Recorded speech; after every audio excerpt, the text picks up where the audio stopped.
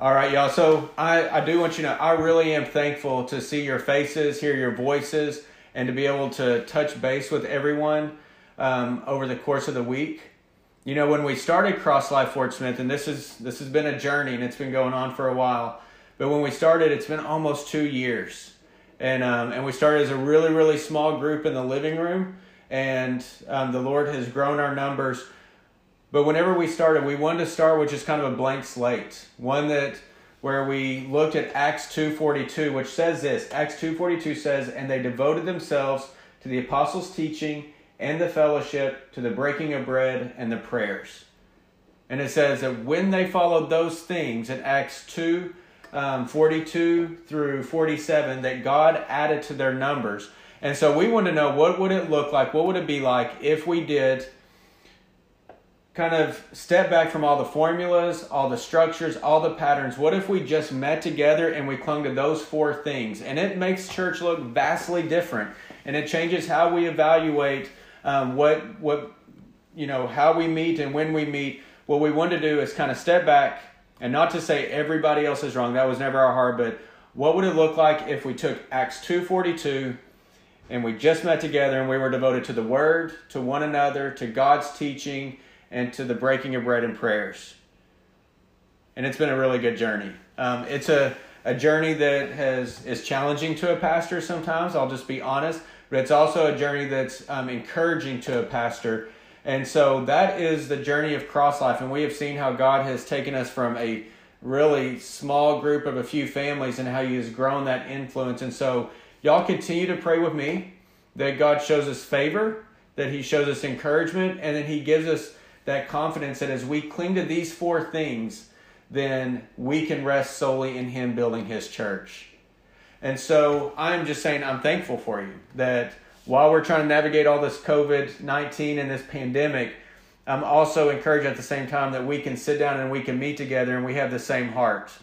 And I want you to, as you drive by churches, I want you to be praying for those churches. As you know pastors, pray for those pastors. We're all proclaiming the gospel, I hope, and that's what we want to cling to. So anyways, I'm saying that to say thank you so much for journeying with us and being a part of this, and I'm excited at what God has been doing. Now we're going to push into John 14, 5 through 7. So I'm reading in the ESV. We're going to read this. We're going to pray that God guides us through it, and then we're going to break apart these texts to really dive into them. John 14, 5 through 7 says, "Thomas said to Him, 'Lord, we do not know where you're going. How can we know the way?' And Jesus said to him, 'I am the way and the truth and the life. No one comes to the Father except through me. If you had known me, you would have known my Father also. And from now on, you do know Him and have seen Him.'" Lord, I pray that as we look at this text, Lord, it's a small text, but Lord, all of your word is living and true. Lord, I pray that you stop my words whenever they become my words, and that you help me to focus on the truth of these verses, the impact of these verses. And God, I trust you that as we preach the word, we know that it does not come back void. Lord, I do want to cling to the word. I want to be devoted to the apostles' teaching. Lord, I want us to look at the word and realize that this is what we need on a daily basis. This is what we need on a weekly basis. We don't need some high theological thoughts and concepts where we're trying to wrap our minds around something that is just way too big of a concept for us. What we do need, Lord, is your word, which informs us, which shapes our theology. We need something that is true and practical, and that is exactly what you've given us in Scripture. The thing is we need your Spirit so that we can understand and apply it. So, Lord, as we open your word, help us to see your truth. Help us to understand your truth. And then as we leave our fellowship time together, Lord, help us to live your word. But Lord, we are all theological by nature. We all have ideas of who God is and what God is. But Lord, many times the world shapes our idea of God and not the word. So Lord, that's my prayer. Shape us today as you've always shaped your people by your word. Lord, help me not to rely on eloquent speech or ideas, but Lord, just simple teaching and preaching of your word and resting in that. Lord God, we love you. Amen. All right, y'all, we are going to dive into this. And before we get to the 3 points, which is Jesus is the way, Jesus is the truth, Jesus is the life, as we start to push into that, remember the context. Remember, context always matters. And that's something we talked about last time that we met. And so in the context here of John 14, the previous section that we looked at is Jesus telling them, look, I'm going to prepare a place for you. And if I go prepare a place, I am coming back for you and I am bringing you with me. And so it was a message of hope. And this statement of I am the way, the truth, and the life, it is an emphatic proclamation that Jesus is absolutely the only way. That is what it means. But it's in the context of giving the believers hope and comfort. So I want to look at it in that way today. So why is he giving them hope and comfort? Well, we know from John 13 that Jesus has just washed their feet. He's just had the Last Supper with them. Judas has gone out to betray him. And then Jesus tells them that they need to love one another because he's about to leave. And Peter says, wherever you go, I'm going to follow. And Jesus said to Peter, you're going to deny me. And that caused some turmoil. And so now we're in this moment. And in John 14:1, Jesus said, let not your hearts be troubled. In other words, calm down. Rest and wait. And then he talks about the mansion he's going to build for believers. And about his return for the believers. And in verse 5, Thomas. This is doubting Thomas of the post-resurrection, by the way. But if you remember from, where was it? John 11:16. That same doubting Thomas was the bold Thomas. In John 11:16, Thomas said to the other disciples, he's like, he's going to Bethlehem, but you know what? If he's going to die, then we're going with him. So that bold Thomas is now the concerned Thomas. And he's saying, Lord, you say you're going, but where are you going? We don't know where you're going, so how can we know the way? And it's in all of that turmoil that must have been going on in them that Jesus said, I am the way and the truth and the life. No one comes to the Father except through me. I think that context matters. It mattered for them because Jesus was about to die. He was about to be gone. They didn't understand what was going to happen. Jesus was basically telling them, you're about to have dark days. And I'm looking at you and I'm saying that we're going to live days, and we're probably living days that for some of us are pretty dark. And we're wondering, when does the moment end? And I'm going to say to you, let not your hearts be troubled. Jesus is the way, the truth, and the life. That's what you need, and that's what I need. It's a message of comfort. Because it's a message that basically says to you and to me that everything that we're clinging to is everything that we need in this moment. It's not wrong. It's not wayward. It is the truth. It is the way. It is the life. We are his people. He is our God, and he is bringing us home. So take hope. So that's kind of the overarching context of this discourse that he's going through. I like how Matthew Henry puts it. Now, it's kind of a long quote, but listen to Matthew Henry's breakdown of these verses, and then we're going to jump into them. Matthew Henry says, Christ is the sinner's way to the Father and to heaven. In his person is God manifest in the flesh, and in his atoning sacrifice and as our advocate. It says he is the truth because he fulfills all the prophecies of a Savior. And believing in those things, sinners come by him who is the way. He is the life, by whose life-giving spirit the dead in sin are quickened. Nor can any man draw near to God as the Father, who is not quickened by him as the life, and taught by him as the truth, and come to him as the way. In other words, Matthew Henry says he's absolutely everything he says he is, in how he did ministry, in his nature, and in his purpose. He is the way, and we know that way through the truth he has given us, and when we follow that truth through the way, we get eternal life. And so it's this encapsulation of cling to me. Now, I also have to say to you, this is a proclamation of the exclusivity of Christianity. In other words, Christianity is absolutely an exclusive religion. You have to let that sink in. My prayer is, may we be bold enough to proclaim an exclusive gospel. All roads do not lead to God. All religions are not the same. And all truth is not subjective. In a world that demands tolerance, the gospel demands exclusivity. There is one way to God, and that is through Jesus Christ. If we don't hold to that as the gospel, then we are not holding to the gospel. That's probably, as we really start thinking through it and we think about our world, I think it's right to kind of feel a little bit of turn in your stomach, because we have to realize that this is the gospel that changes the world, but it is a gospel that is opposed to the world. The whole world says that there's a mountaintop and that there is God at the top, and that there may and must be many paths that lead up to the top, just like I can go walk a trail and there will be many trails all around that mountain. Who am I to say that there's only way to God? What authority does Ricky have to say that? I have no authority whatsoever. Jesus of absolute authority says there is only one way to God the Father, that is through Jesus. You better come through me. So we have to be bold enough to proclaim that. And if anyone says, who are you to say that? I'm no one. You're no one. But Jesus is. And it's by his authority that we have to cling to it. So in a world that demands tolerance, the gospel demands exclusivity. Exclusively Jesus. That is who we follow. All right, y'all, here we go. Jesus says, I am the way, the truth, and the life. And even though we read 5 through 7, we're really looking at verse 5. And it's in the context of talking to believers, talking to followers of Christ. So let's look at how in the world could he say this? How in the world could Jesus say that he is the way to God, except that he has the only access to God the Father? And I know that I'm talking to believers. And so what happens is we're talking to believers is sometimes we're so familiar with the concept, we're like, yeah, absolutely, and we check it off. But he is the only access to believers.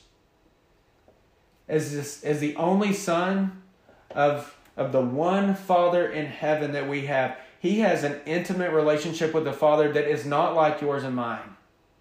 Now, granted, we have been named co-heirs with Christ. We are brothers and sisters in Christ. But at the same time, our relationship with God has been marred by sin. And I know that we've been forgiven of that, but today you and I will struggle with sin, and we will have to repent of our sin, and we will have to seek out God again, and he will welcome us back in love, and he will forgive us richly. And whenever he died for our sin on the cross, he died once and for all time. Absolutely. But Jesus is the way. He has a relationship unlike any relationship that you and I have at this point. It is not marred by sin. It is not broken by disobedience. And it is not weakened by faithlessness. More than that, he is God in the flesh. He is God in the flesh. He is God. He is glory. He is not man alone. And that is the guy. That is the one who is speaking in that moment. But the problem I think that you and I will have, even as believers, well, I'm going to say especially as believers, is that we know a truth so well that we forget the power and the impact of that truth. So I'm going to challenge you with this. Maybe our views of Jesus are way too small. When our view of Jesus is too small, he becomes very comfortable. And the demands that he makes on our lives are very easy for us because he becomes a comfortable Jesus. My fear is that in modern Christianity, Jesus could walk into church, our concept, our idea of Jesus, he could walk into a church building and the church be completely unfazed by who he is because we've moved so far from the image of who Christ really is. We've made him very comfortable. We've made him so much like us that we forget that he is God in the flesh. Listen to what Hebrews 1:3 says. Hebrews 1:3 says that Jesus says he is a radiance of the glory of God and the exact imprint of his nature, and he upholds the universe by the word of his power. So Hebrews 1:3 says that there's God and then there's God's glory, and Jesus is the radiance of that glory, and then by his very word he upholds the universe.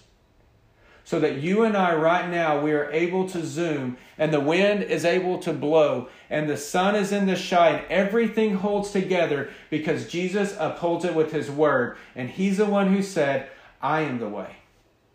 Like that's who if that Jesus walked into your living room right now, right? From my house to your house, because that's how we're having to meet right now. If he walked into your house, can you imagine seeing the radiance of the glory of God in your presence?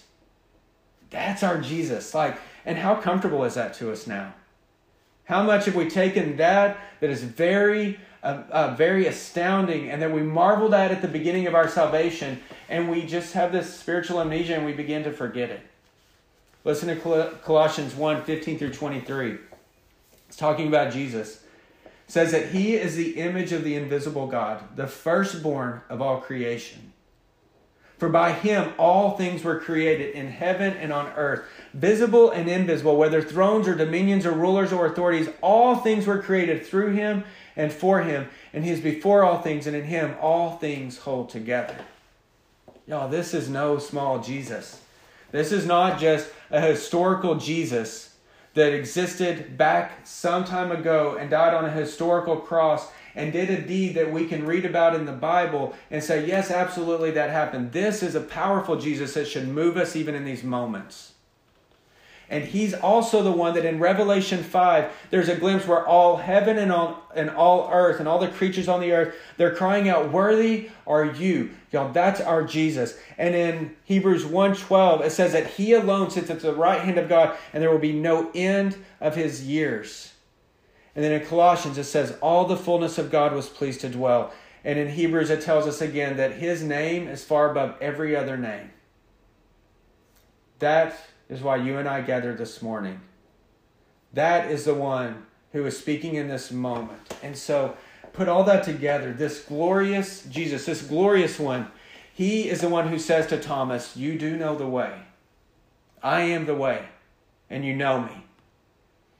So Christians, I'm going to say that as we journey through this life with everything that we cannot control or anticipate, you absolutely do know the way. And the way is Jesus Christ. And there's a sureness there.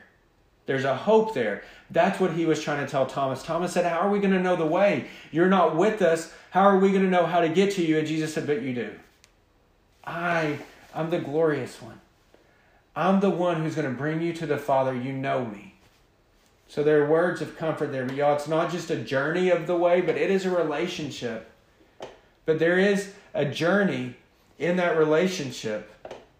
And we're going to look at that in Matthew 7. So if you will, flip to Matthew, hold your spot there and go to Matthew 7. And while you're turning there, I want to come back to this idea of him knowing the way. So Matthew 7. You and I both know that for a man or a person to boast of their own importance and superiority, we would tend to think in our world that that's arrogant and egocentric.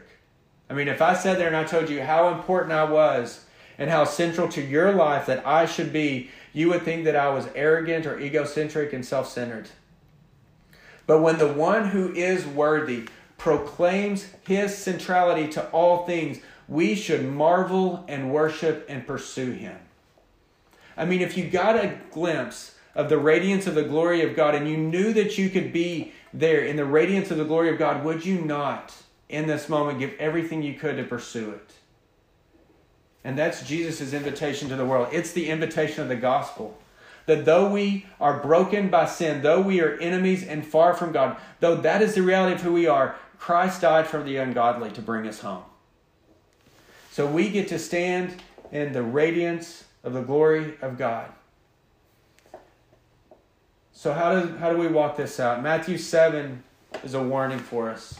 It says, enter by the narrow gate, for the gate is wide and the way is easy that leads to destruction, and those who enter by it are many.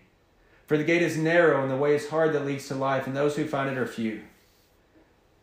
I mean, that's something that we should have underlined, and if we read it too quickly, we miss the danger.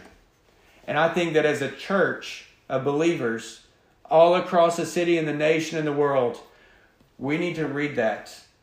And we need to read that we should enter by the narrow gate, for the gate is wide and the way is easy that leads to destruction, and those who enter it are many, but the gate is narrow and the way is hard that leads to life. So bring that back together with John, and he says, I am the way, the truth, and the life. You want life. You want eternal life. It's a narrow gate, and it's not an easy path. The wide gate is for the many. So let's just do some easy math real quick. Let's just say that we had 10 people, because I'm looking at our screen and we got about 11 accounts, and I know those represent families, but let's just take that. Let's just say 10. How many is many of the 10? 5 would be about half.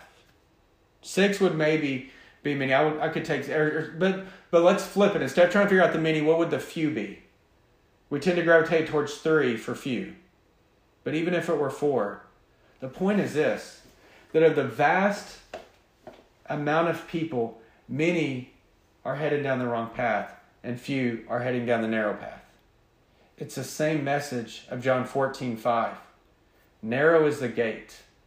You want to know the width of the gate that the few get to find? I would say that it is probably the span of the cross in the whole wide world. It's a narrow way. The only way to God is through that cross upon which Jesus died, despising the shame, but he is seated at the right hand of the Father. That is the narrow gate. And he said that the gate that is wide, that's what many are going to follow. And you and I'm not going to lie, as believers, we're going to be tempted to look at that way and wonder, well, why do the evil prosper? Why do the wicked seem to get their way? Why does it seem like their life is going fine, and yet I'm trying to follow God, and it feels like life has lots of ups and downs, and what do we do with that? Because there is a distorted gospel out there that says, if you believe in God, you will endure no hardship, no pain, and no suffering. And if you do, it's because you have a lack of faith. That gospel is not a biblical gospel. A biblical gospel is one that says, narrow is the gate, and it's a gospel that says that the way is hard. But it's also a gospel that says this, believers. The gospel also says that even though we walk through the valley of the shadow of the death, we will fear no evil, for he is with us. His rod and his staff, they comfort us. So you and I are going to have to walk a life that has mountaintops and valleys. As we go from highs to lows, we know and we can have confidence that even in these days, as we are journeying through this, that we never walk alone. That's the beauty of the gospel. That's the way of Jesus Christ. Several verses from now in about 2 weeks, we're going to be talking about the promise and the purpose of the Holy Spirit. That's where you and I sit right now. That's why our shepherd never leaves us alone. You and I will go through pretty narrow straits, and we will fear no evil. But there are many around us who are on the wide path. And we're on the narrow. And we know that this leads us to life. So then the burden that you and I should have is, if we know that this leads to eternal life, if we truly believe that he is worthy of all praise from all creation, from every nation, tongue, and tribe, if we know that that is true and they are going the opposite way, then why in the world are we not telling them? Like, that's a challenge to us. That if we know the way to God, why are we not telling others? And so we look at this, and I want you to come back to the hope that we have. You and I are traveling and trekking through life. And it's going to have ups and it's going to have downs. But our shepherd always walks with us. Right now we have prayers of thanksgiving, but one day you're going to have prayers that are filled with tears. And you're going to lie in your bed like the psalmist, and you're going to let your tears wet your pillow, and you're going to cry out to God, and you're going to say, oh, so why are you so cast down? And you're going to say, God, why are you so far from me? How do I know you hear my prayers? And I'm saying to you, the psalmist who said those words is also the same psalmist who says, I have never seen the righteous forsaken. So I want you to take hope. The shepherd will guide you along the narrow way if you will walk with the shepherd. And he will lead you to the narrow gate. And that narrow gate is the cross, and we walk through it to eternal life. There are other verses that if you want to look at the exclusive way to Jesus Christ, you're saying, hey, that's one verse. I bet I can find another verse that proves something different. Here's 4 other verses for you. There's John 14:6. I'm going to read them quickly. Jesus said to him, I am the way, the truth, and the life. No one comes to the Father except through me. That's a pretty exclusive claim right there. Acts 4:12 is another one. Acts 4:12 says, and there is salvation in no one else, for there is no other name under heaven given among men by which we must be saved. So salvation again in Acts 4:12 is only through Jesus Christ. 1 Corinthians 3:11, Paul writes, he says, for no one can lay a foundation other than that which is laid, which is Jesus. So in other words, it's not your church, It's not, or your church attendance. It's not the t-shirts you wear. It's not how many memory verses you've had and how many times you've read the Bible. The only foundation upon which we can lay our salvation is Jesus Christ. As you follow Jesus Christ, you will want to wear the t-shirts. You will want to be in church attendance. You will want to memorize verses. In Jude 4, so there's only one chapter of Jude, so we say Jude 4. So Jude chapter 1, verse 4. He writes, "For certain people have crept in unnoticed, who long ago were designated for this condemnation, ungodly people who pervert the grace of our God into sensuality," and listen to this, "and they deny our only Master and Lord Jesus Christ." So in other words, there are people who were creeping into the church, even in the early days, who were saying it's not just about Jesus. It can actually be this, and we see it all throughout the other epistles. But there's 4 verses for you that say Jesus and Jesus alone, and that's all we need. Jesus plus nothing equals everything for us. Okay, y'all. I want to move on real quick. But I want to say there are not many ways to God. There's only one. There are not many religions that all reach God. There is only one. And Jesus is the way. That should give us comfort that right now, though we struggle through life, if we're on that path, then we are on the right way. And that's what he was telling Thomas. What does it mean whenever he says Jesus is the truth? Jesus makes another radical claim. In the midst of all this, he said, not only am I the way, you can have confidence in the way because everything that I've told you is true. I'm truth. Let all the world be liars and I am truth. And so you and I, we have confidence. We should have confidence that if the world says this and Jesus says this, this is what we cling to. We know this is right. But these two truths are going to combat, and they're doing it progressively more as we move through the years, because the further we move through the years, the closer we return, or the closer we arrive at Jesus' return for his people. And the world will continue to move in this path. But of all that we know to be true in this world, like all the truth that is still truth, that we know is truth in this world, the bigger truth is that all of that is found in the truth of who Jesus is. He is the foundation of truth, and anything that does not align with what he says is a lie. And I know that sounds unloving, but it's actually very loving. That if I know the way to God is through Jesus Christ and everything that he says is true, if I allow you to believe a lie, then that's actually really unloving. To allow others to be deceived into a lie is not loving at all. To comfort them in their lie whenever we know it leads to death and destruction is not loving at all. Listen to John 17:17. If y'all will, flip just like a page or two to John 17:17. This is a great one to underline in your Bible. You don't have to underline if you don't want to. You can highlight it on your screen, however you want to do it. This is a pretty powerful verse. In John 17:17, Jesus is in the midst of his high priestly prayer. He's praying for the disciples that are with him. And then he even is actually praying for us. He says, I don't just pray for those who are with me right now, but for those who are going to believe on their account. We believe because the disciples went out and proclaimed the gospel. So we are mentioned in that prayer. How crazy is that? But in John 17:17, in the midst of that prayer, Jesus prays and he says, God, sanctify them in the truth. Your word is truth. Sanctify them in your truth, God. Your word is truth. Make them holier, God. Purify them. Bring them closer to you and what you want them to be. Sanctify them in the truth. And Jesus says, I am the truth. So sanctify them in the truth. And then he follows it very closely with this. Your word is truth.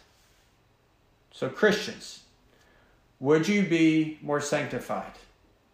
Would you be holier? Would you want to look more like God? Then there is one chief way. Be sanctified in the truth. His word is truth. For us, that's actually this physical Bible or the Bible on our phone. It is the written word of God. And so Christians who believe that they can become more Christ-like and want to grow in their love and make a bigger impact for God, but they don't want to cling to the word, they don't want to read the word, then you're going to find that you can do a whole lot of work in and of yourselves and you will grow weary and you will be disconnected ultimately. It's like trying to turn on a lamp that's not plugged into the wall. So, get in the word, even if it's a small amount. But there's in the prayer, sanctify them in the truth. Your word is truth, is what Jesus says in John 17:17. So now, if we think biblically about this word, and we think about who Jesus is, think about John 1:1. It begins like this. This is where our journey began a long time ago. In the beginning was the Word, and the Word was with God, and the Word was God. And in John 1:14, it says, the Word took on flesh and dwelt amongst us. Now that is the truth that we cling to. It says in John 1:1 that in the beginning was the Word. It's a capital W.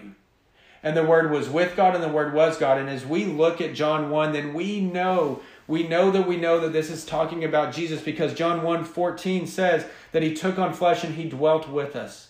We know that the Word is Jesus.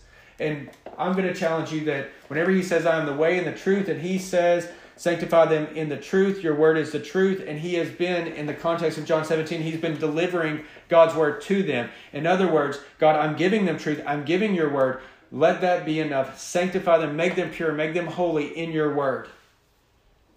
And then we look at John 1:1 and John 1:14, and we look at how Jesus was constantly using His word to shape His followers. And y'all, the same is true of the Bible.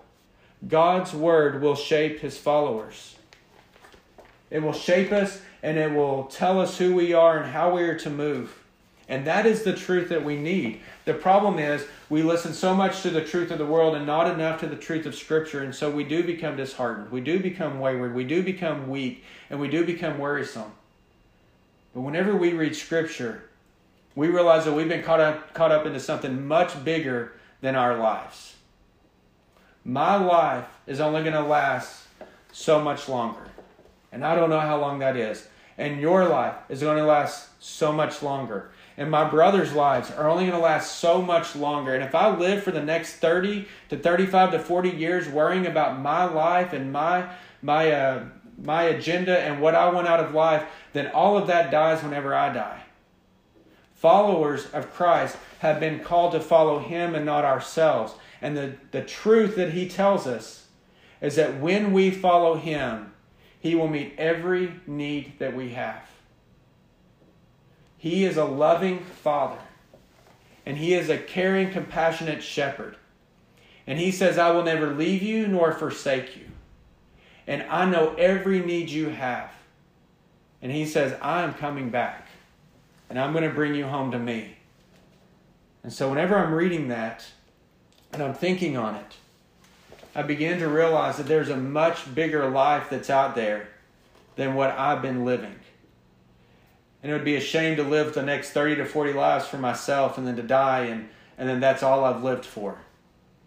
But you and I have been called to live for something much bigger than ourselves. And the way we begin to learn to do that is we take ourselves to the Word. And we go to the Word. And as we read Genesis throughout, y'all listen to this, we realize that Jesus really is the truth in every single way. He's the true Adam. There's the old Adam and now there's the true Adam. He is the true offspring who would come through Abraham.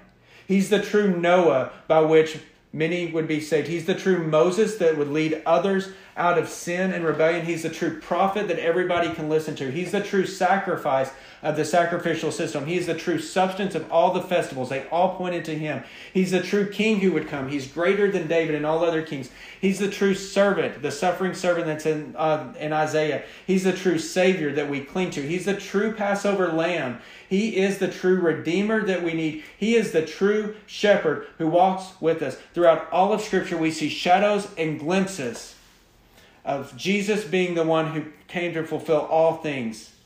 And as He speaks and as He teaches, everything that He says and proclaims will challenge us to look at His character and His life and say, that is God. That is Jesus. He is the truth. And I would rather follow the truth along with a few people along a narrow way that goes up and down to enter through that gate than to follow an easy life full of lies. And so we bring that back and we put it in context with Thomas, who's worried, and he says, How are we going to come to you?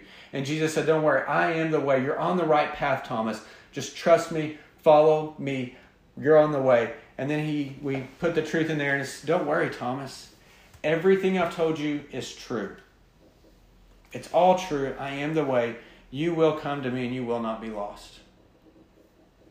Or y'all just a little bit further. Jesus makes another claim that I've already alluded to, that I'll reference again in this point. He says, I am the life.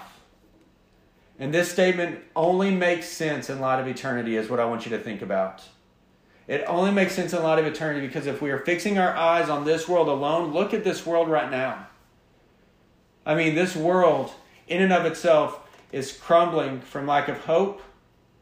It's crumbling and people are wondering, what are we going to do tomorrow? And what does this look like tomorrow, next week, a year from now? How long do we have to endure this? What does this mean? What this crisis has really shown us is how fragile our world really is. So if Jesus is saying, I am the life, and we're looking to this world alone, then it's not really going to make any sense. It's going to have a very limited reach and impact on your life. It has to be an eternal scope. He's saying, I have eternal life. He's saying that I'm much bigger than everything that's going on in your living room right now or in your bedroom right now. I'm much bigger than what's going on in Arkansas, in this nation, in this world. I have an eternal life that I will give to you. I am that life. So Thomas, everything I'm telling you is true. Take hope. You're coming along the right way. Take hope. Take hope, because when you get to me, when this is all said and done, you will never die. You will be with me forever and we will never part. So it's in the midst of that crisis of his own death that Jesus is comforting them.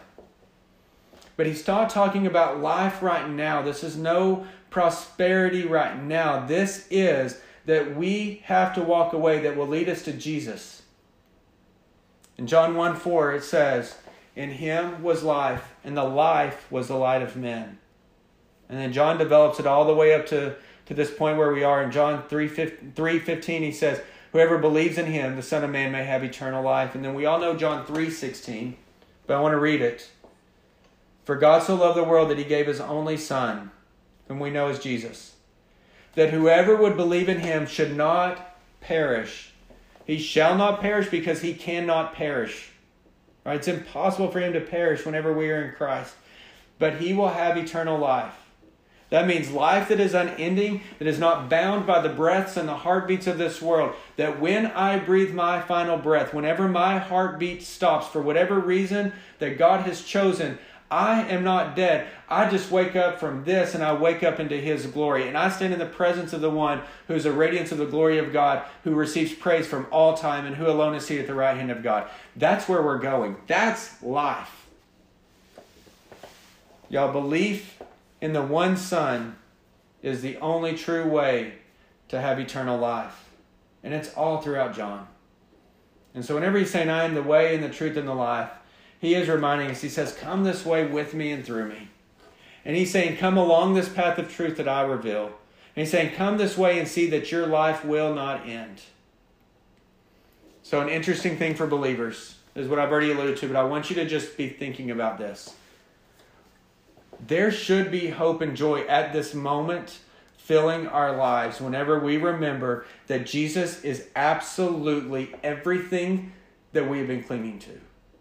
That's the reminder that we need. We don't just need the gospel for whenever we get saved, and we don't need the gospel on a stormy day. You and I every day need to remember that Jesus is absolutely everything that he has told us he is. And if he is, then believers, here we go, then every demand on your life that he has made is absolutely worth it. Everything that he has asked. If he is leading us to eternal life, and that's where my scope is, then it's going to change how I live today. If you truly want to have, and I'm not meaning it in a sarcastic way, but if you truly want to have your best life right now, and you want your most successful marriage right now, and you want to be the best friend right now, and you want to be the best worker right now, then quit looking at the world around you. Fix your eyes on Jesus, who is seated on the throne at the right hand of God, and he's the one who said, come through me, I am bringing you home. I've prepared a place, you will make it.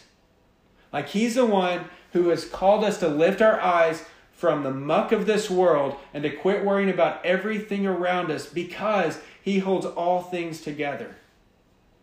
But if we would be so enraptured, so captivated by who he is, then we would navigate a lot of life situations probably totally differently. Or maybe we would navigate them the same, but we would have so much more joy and hope and peace because we know that the one who's called us to live that way is the one who is with us while we live that way. So whenever he says that he has given us eternal life, it means, y'all, that our existence never ends.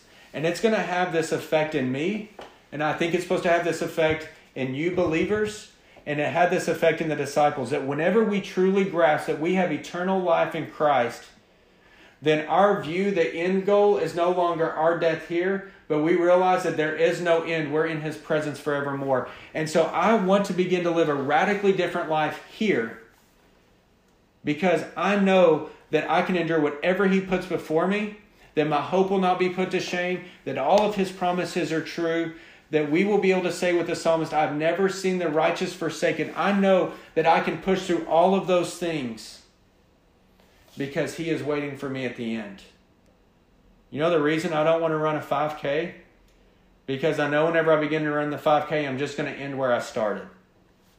I don't see the point in that. Okay, but that's just how, in my mind, that's how I think. Or if I'm going to run a race, then I can endure that race for a while because I know that that's the end goal. But if I saw the value, and I see the value, don't get me wrong, of running a 5K, I get to say I ran a 5K and I'm healthier for it. Okay, that's fine. But if I know that the end goal is riches forevermore in the eternal presence of my God, then I'm going to run harder and more focused than I've ever run. Because 30 years is just a glimpse. It's a mist of a mist. It's a particle of the mist that we know is our life. But we're going to be with him forever. And so I want to live a radically different life here because I know the value of doing it in eternity. I'm going to start winding this up, y'all.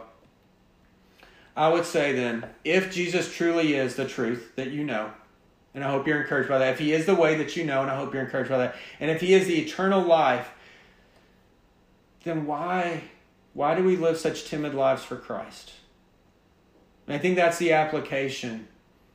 What did the disciples do? They took this truth, and they weren't perfect, but they took this truth that he is the way, the truth, and the life, and it did radically change how they were and who they were. And it's because they stepped out and they followed God's call and they began to proclaim the gospel. You and I sit right here today.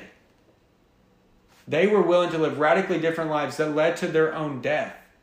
But their death was worth it to them. Stephen welcomed his own death because he could look up and he could see the glory of God. And he could see Jesus. And he knew he would be in his presence.